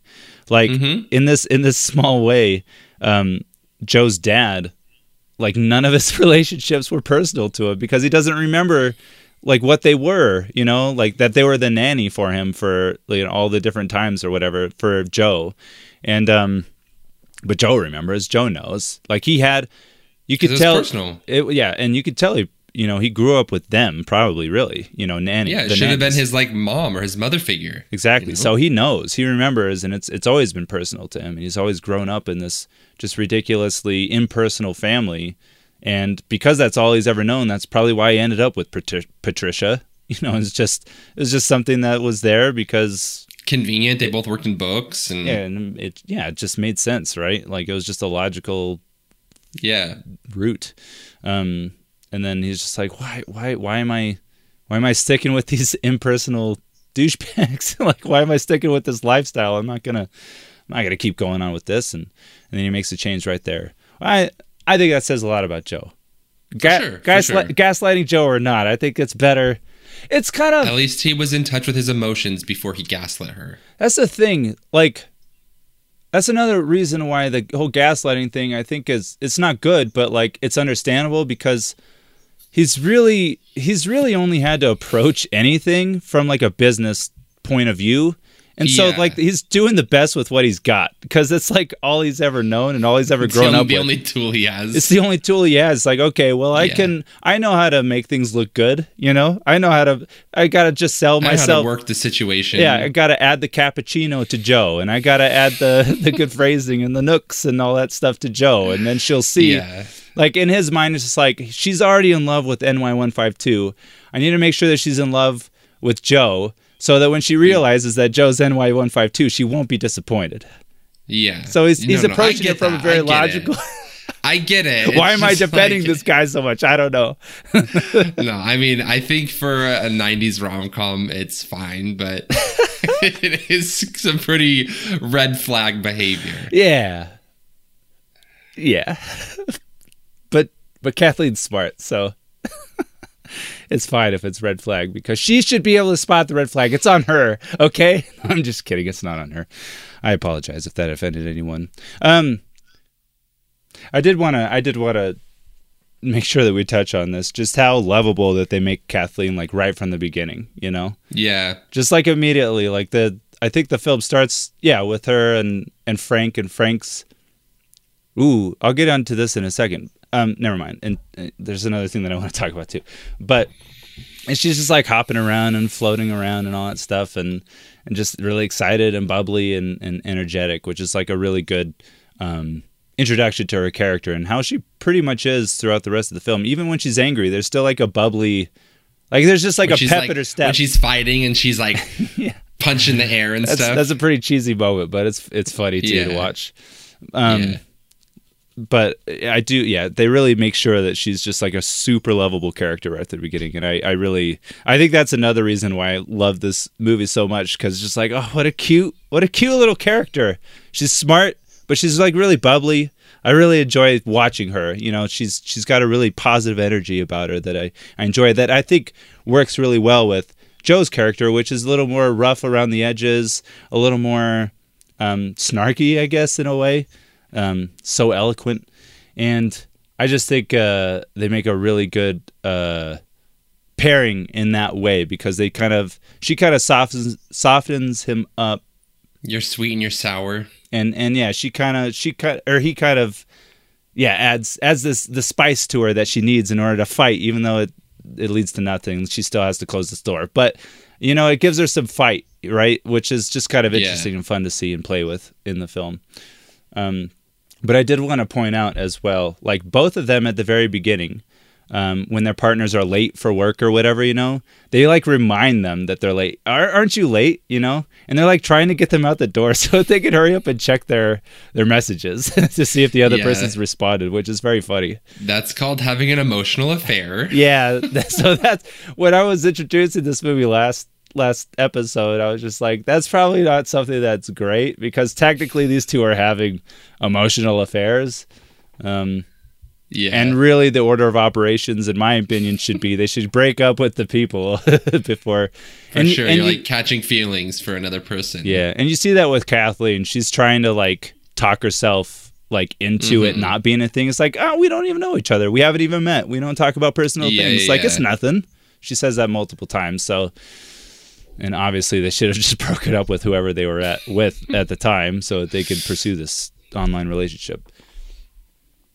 But yeah, I feel like, kind of to your earlier point about her being like a very bubbly, positive character, she is, and they do a good job of portraying her like that. Yeah. I do think like, and obviously this is the 90s, so it's not very, and it's a rom-com, so it's not very like dynamic, right? The characters, but they do position her as like this woman who's like, oh, I feel so bad when I'm like mean or whatever. Yeah, sure. But it's like, no, you just had your family business of 40 plus years like ruined by this man. Yeah. Like, you're allowed to be mean and you're allowed to not feel bad about that, Sure. And she sort of like reverts, like she embraces it for a little bit, and then she's like, oh, I feel so bad. Like, it doesn't matter what you did to me. I shouldn't say mean things. And I'm like, Kathleen, you're allowed to say mean things to this man. Yeah. Like, it's allowed, And I don't think that they give her as much leeway or permission to like be mean as we would nowadays, because it was the 90s, and it's like she has to be this sweet, bubbly, one-dimensional character, Right, sure. But well, I wouldn't say that she's very one-dimensional, because I think it adds more dimension personally, because they actually get into, that's just like the nature of who she is, and she wants to be more mean or whatever, and that's like a big point for the film. One-dimensional in the fact that like she like ultimately reverts back to like the sweet, bubbly version of herself. Yeah, sure. But like, she doesn't really like change in the fact that she's not like really embracing like the mean side of her. Does everyone have to turn into a mean person?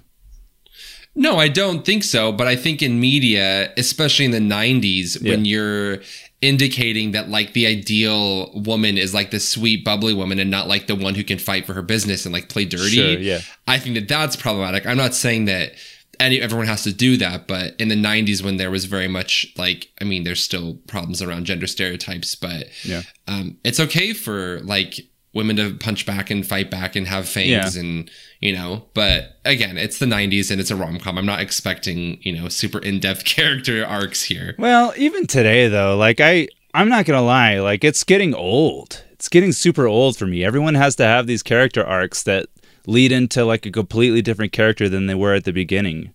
And like that happens a lot in life, but at the same time, there's something that I think a lot of shows and movies totally forget, is the fact that like people change, but old habits die hard. And that's a saying for a reason, where like people, they try to change and maybe they do change for a little while, but then they end up just reverting back to what it was anyway. Like I could tell you from like past experiences, especially like with my previous relationship, it's just like there are behaviors that either I or my partner had that we did our very best to maybe change for the other person so that, we could be a better pairing or whatever.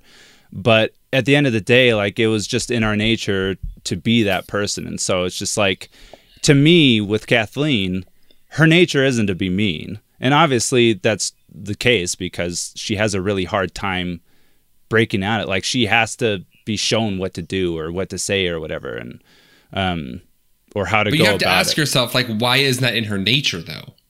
Like, because she's excited when she gets those zingers off. And when she's being vulnerable with NY152, she's like, I wish that I could, know what to say in the moment to, but then really... she does, and she regrets it immediately. I know, but I mean, if you're going to do an in-depth character exploration, you have to ask yourself, why does she regret it? Is she regretting it because this is like fundamentally who she is, or is she regretting it because she's being socialized to be like the sweet, bubbly, upbeat person? I thought they did a good job explaining that in the film.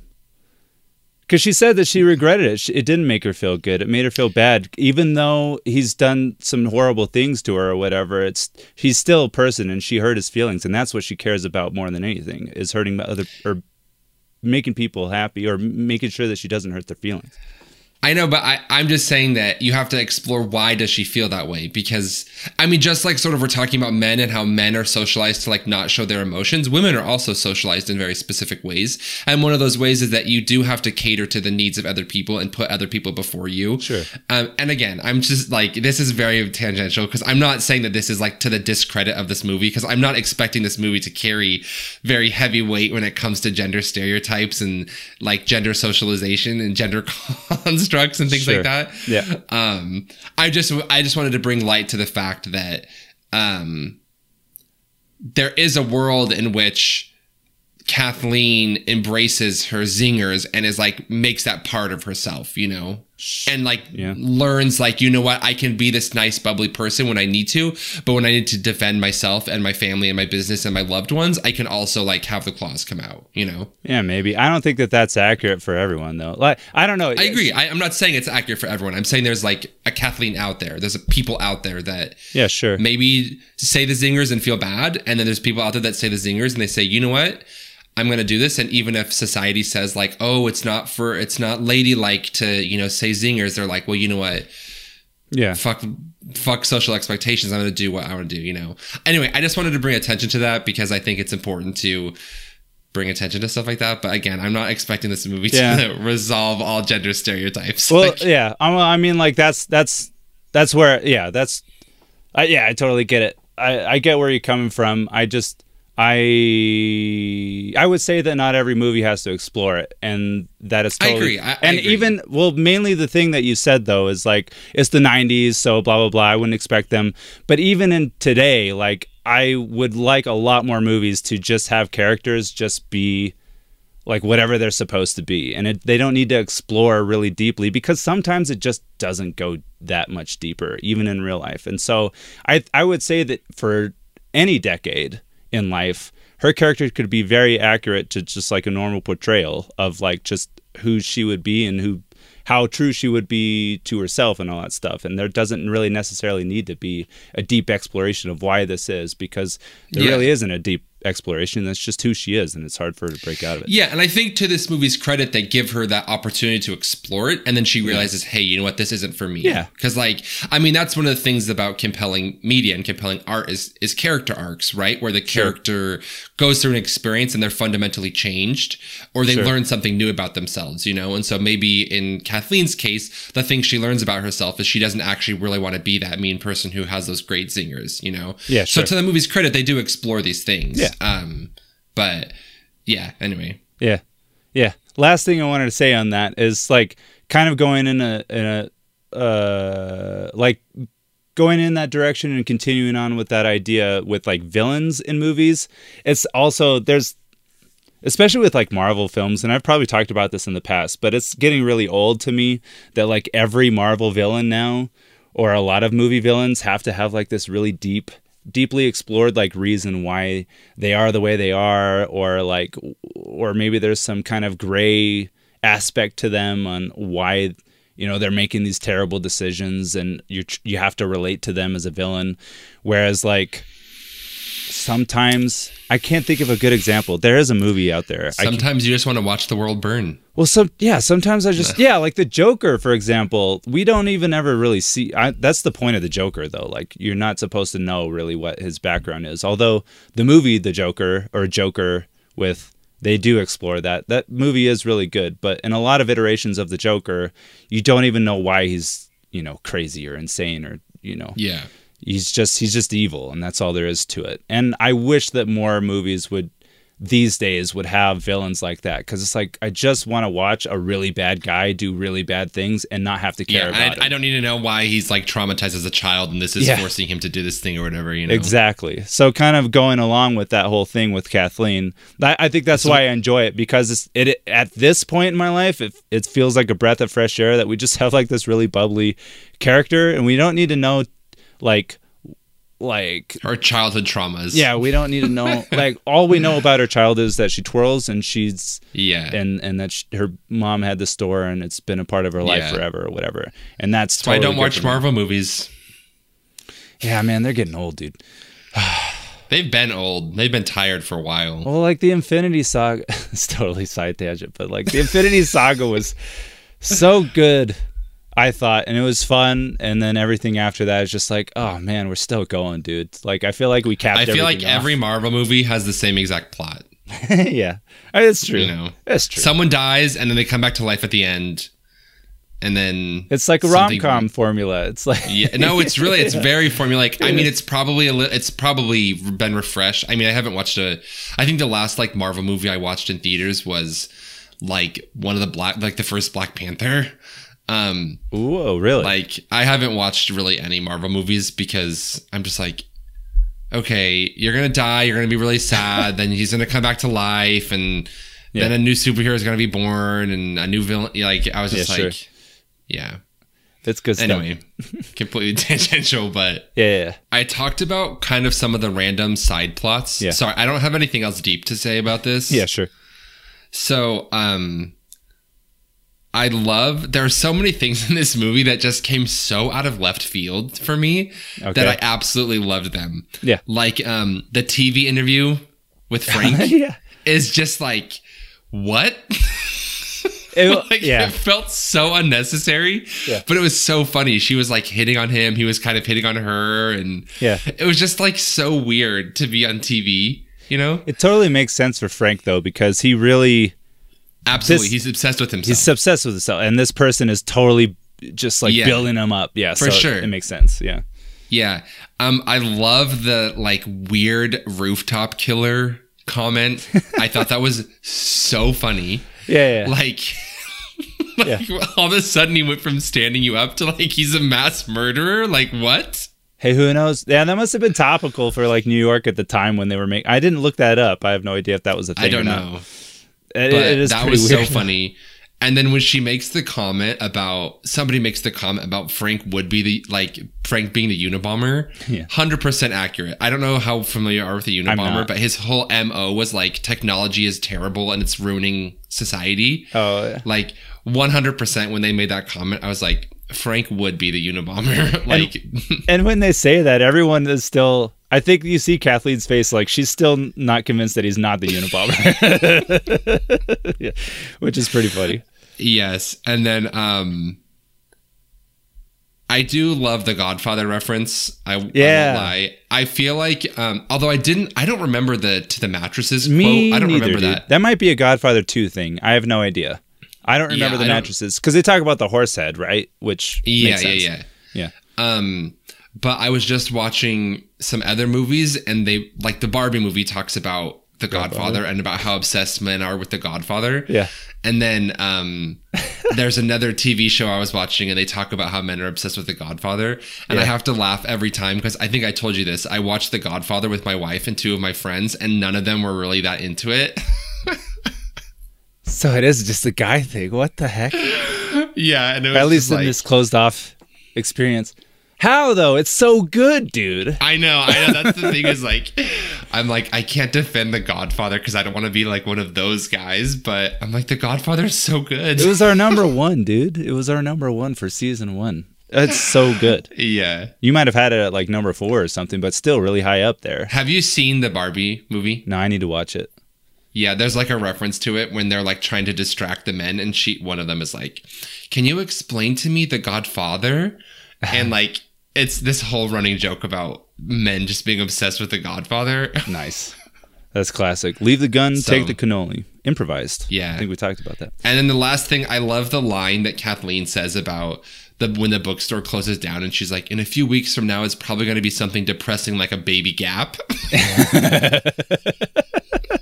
Like, it's so specific. That is very...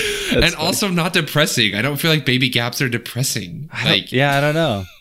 Maybe she doesn't like kids. No, why would she work with... Yeah, No, it's probably like you have this baby and you're going to just put it in like this like mass-produced, unoriginal, non-unique clothing or whatever. I don't know, but I just thought that was so funny. It was like such a throwaway line, but it was so funny. Oh man, there's so many. Okay, there's a lot of like random like quotes and stuff that I want to point out for sure. But there's like one more thing that I wanted to say that was that we could maybe get deeper into, but just specifically the first time that Joe is just like, do you think we should meet, and like the like prolonged pointer finger, like waiting to send it or whatever, can you relate to that at all? Because like for me, like okay, so honestly, actually, this is probably like the biggest reason why this movie resonates with me so much is I'm such a shy person, and watching this movie when I was younger, like this was the only way in my mind. Like watching this movie, it made me feel okay to be, because like I still can't do this. Like talk to women, like that I find attractive. I have no idea how to approach them without looking creepy or sounding creepy. It freaks me out. And afraid of saying the wrong thing. Don't know how to start a conversation in a natural way when I'm just see someone that I would really like to, maybe get to know more. At the gym, what is that? How do you just go up to some random person at the gym and like, hey, I see you're running on a treadmill there. I like running on treadmills too. Like, what do you do? I don't get it, right? And so the only way that I ever like interacted with women that I was interested in back in the day was by sending them a message on Facebook, like, hey, like, how's it going? Or whatever, and then I would proceed to ignore them at school because I was too nervous to talk to them. And I'm sure they looked at me like, wow, what a jerk. He's talking to me on here, but he won't talk to me in real life. And it's really because I'm just terrified and the anxiety was too big for me to do anything about it. Which people need to understand a little bit more, I feel like. Like, I don't think people understand the anxiety that goes in. At least for me, dude. Anyway, so seeing that whole thing, like that specific part where he's really terrified to hit send or apprehensive about hitting send, like that to me, like anytime I would maybe text like, hey, like, are you interested? And then I would sit there for like minutes or 10 minutes, a whole hour. Like, I'm not going to send this. Should I send this? And then you do it. And then like the explosion walk away from the screen or the whatever, explosion of emotions that's going on in your head. Like, I'm screwed. She's going to totally like say no. Yeah. She's not going to be interested. Like, all of this was for nothing. Now I'm definitely not going to be able to talk to them ever again because I'm too embarrassed because I ruined everything. The whole dream of what this could be is now over. Right. Yeah. Which is like, I've like looked up like in the past, just like how do you try to like ask a girl out or whatever, because I don't know what to do. And there's like, just do it. And if they say no, they say no. But I'm like, you don't understand, dude, because I have a very nice picture in my head of our future together. And and it's going to go. We're married. We have kids. We have a dog. It's going to go down in flames if they reject me. You have no idea what you're talking about. In reality, it's completely unrealistic, or it's ridiculous in a way for me to think that way, because it's like, it really doesn't matter because it's also non-existent. Like, both, whether I'm rejected or it's just a dream, in reality it's non-existent. So what do I have to be afraid of, right? Yeah. But anyway, does any of that resonate with you? You have to be afraid of the fear of vulnerability and rejection. What? I need to unpack that. I'm not sure what you said. Wait, hold on. Say that one more time. I said you have to be afraid of the fear of vulnerability and rejection.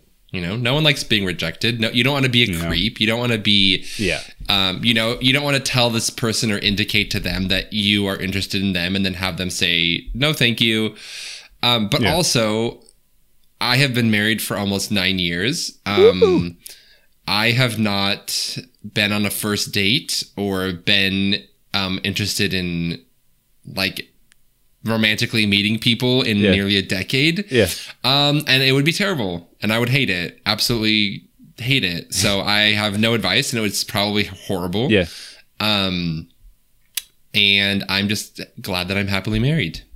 You know what's funny is like going through Tinder and stuff, and everyone on their profiles, this is a side tangent again. Everyone on their profiles like, I don't know why I'm on here, but I'm here. Like a lot of people say that on their Tinder profiles. I'm just like, why are we on here? Like, this is terrible. Like, you know, it's a numbers game. It's online though. It's impersonal. It's a lot easier to get rejected on a dating app. Here's the thing though. Than it is in real life. This is the thing I've heard about Tinder and online dating is if you have a spark with someone, you need to meet with them in person immediately because you don't want to waste all this time talking to them over the internet or the chat or the app or whatever. Yeah. And then you meet in person and it's like, you're not anything I expected. Like you want to just not set up all these expectations, like meet in person and you'll get a way better read of the thing. It's a lot more uncomfortable and scary, but it's like going to be way more efficient and way more effective. But again, I haven't been on a first date or on the dating apps I don't know. I haven't ever been on the dating apps. Look at you. It's the worst. I'll tell you that. Yeah, I'm sure it's terrible. It sounds horrible. I have friends who are on the dating apps, and it sounds atrocious. Everything's the worst. Everything's the worst. That's what I have to say. Okay, do you have any more deep things to talk about? I don't. Because I have some random things that I just wanted to point out because I love them. Go for it. For some reason, I just love it when... what's the little kid's name? The little brother's... I don't remember his name, but he's like F-O-X. For some reason, I just really love that. I thought that was a really... just cute little thing and could easily have blown everything up if she had caught on.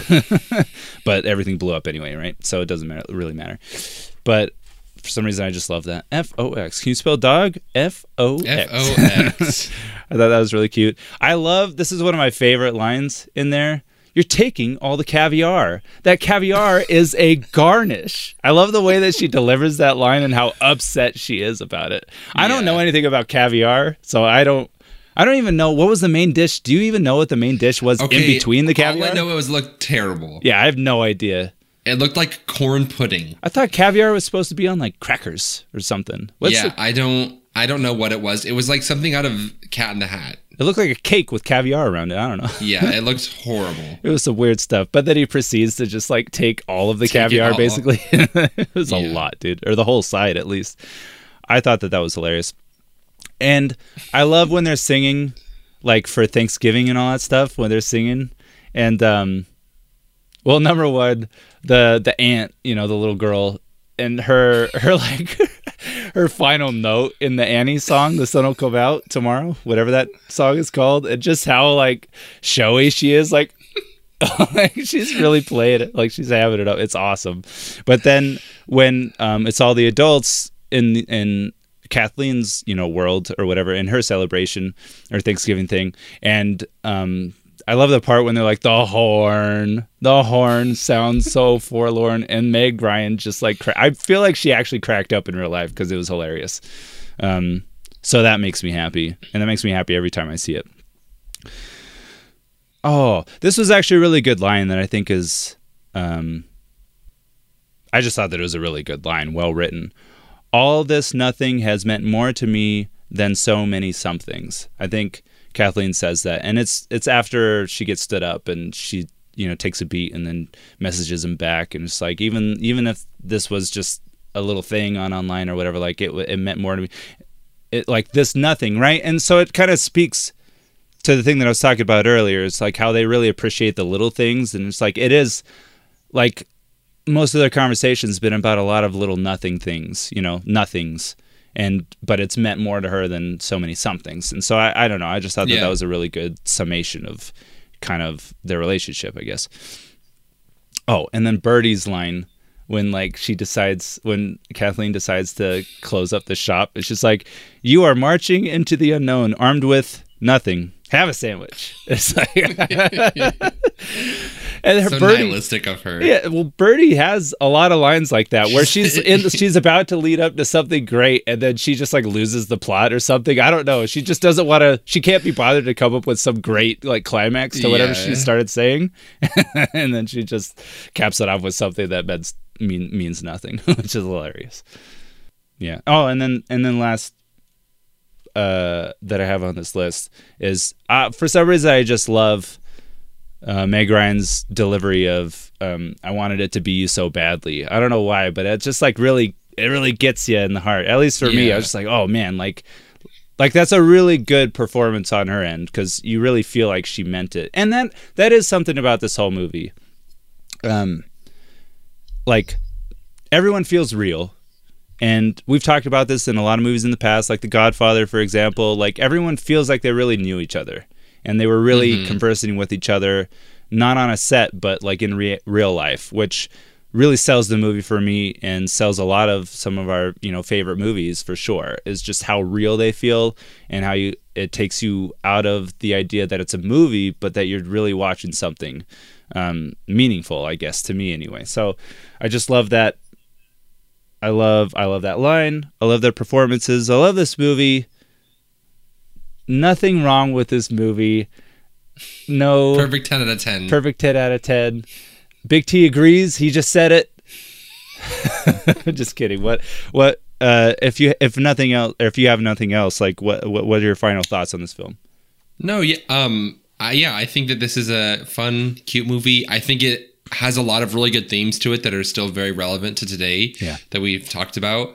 Tom Hanks and Meg Ryan have great chemistry. And it was really weird, and I loved all the little random side plots, and I loved that it was not your typical formulaic rom-com plot. Heck yeah, man. Hey, well, that will conclude our discussion on You've Got Mail. If you've made it through this whole podcast without listening to or watching the film, shame on you. Shame on you. Go watch this film right now. You'll love it. I promise you. There's nothing wrong. We already said it. It's a 10 out of 10. Nothing wrong with this film. No problematic anything going on. No emotional relationships going on. It's just pure innocent fun all the way around. Right, Big T? Perfect. You've summed it up great. I know. Okay. So with the discussion out of the way, let's get into our second to last segment, our final game of the podcast. Fire Partner Critique.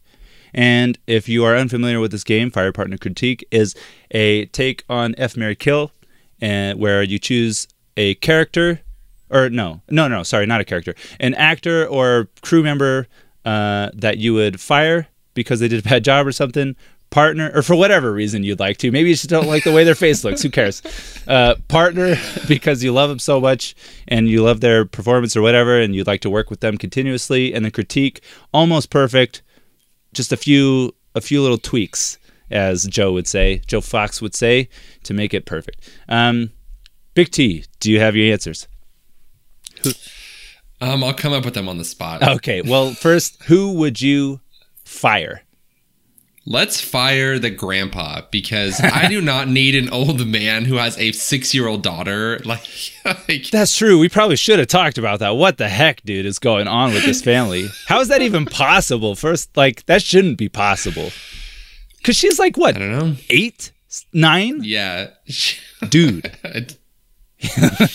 I don't know. We didn't need that subplot. It's a little weird. Fire him, remove his character. They are an American family. That's what he says. Partner. Let's partner with Tom Hanks, because I think we could do some. Has Meg Ryan been anything recently? I should have looked that up. I feel like she hasn't been in anything like at all. Because she's like a really famous actress. I know. But I don't know. I just say Tom Hanks because he's still in stuff. So I feel like you could do some fun stuff. I would partner with him and then do a reverse You've Got Mail where he's the independent bookstore owner and she's the big conglomerate owner. That's hilarious. Okay, good answer, I guess. Maybe. And critique the person who made the caviar set, because that dish looked atrocious. Please choose anything else. You wouldn't fire that person? No, because you need to have food on set.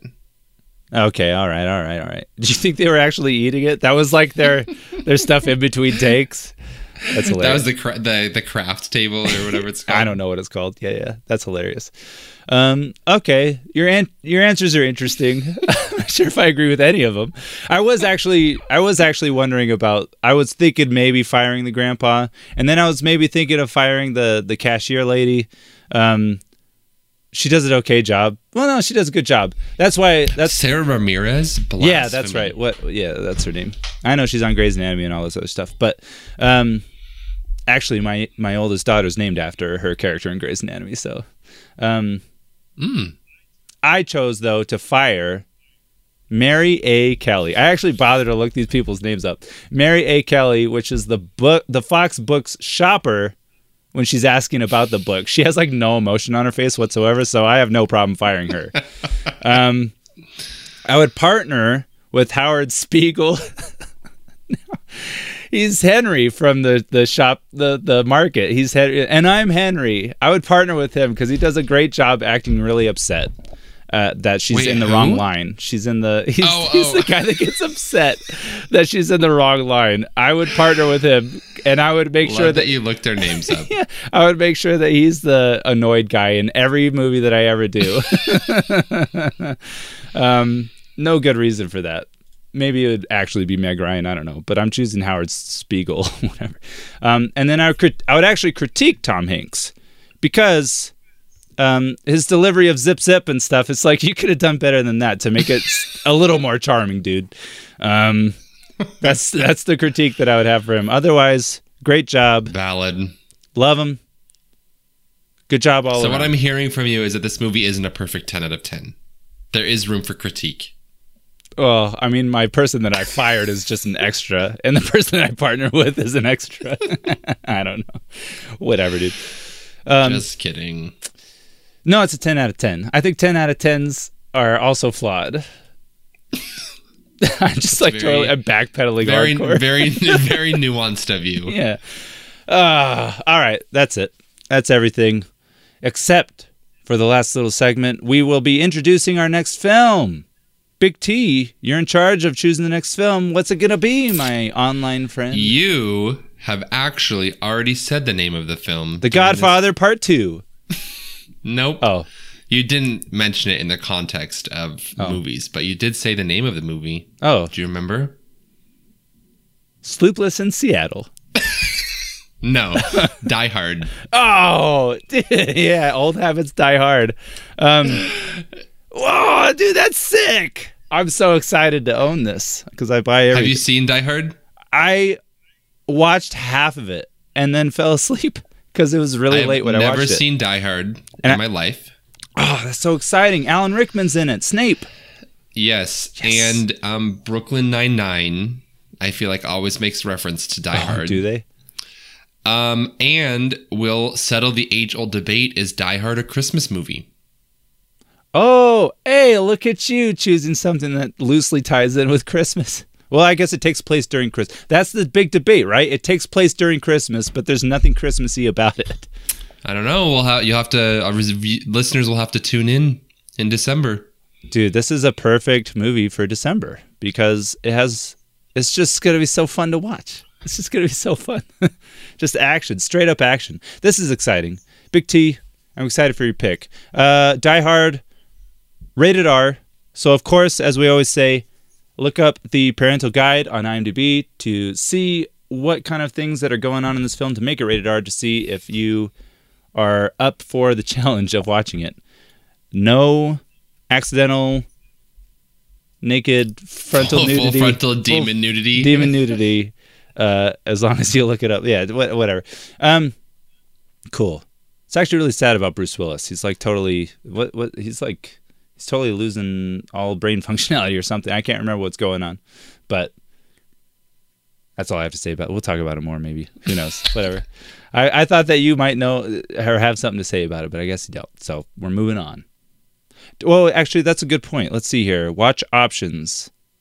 It appears to be streaming on Hulu, FX Now, or you can rent or buy it. So if you have Hulu or FX Now, whatever that one is, check it out. Watch it. Get ready for it. That podcast episode will be up December 4th. So get ready for it.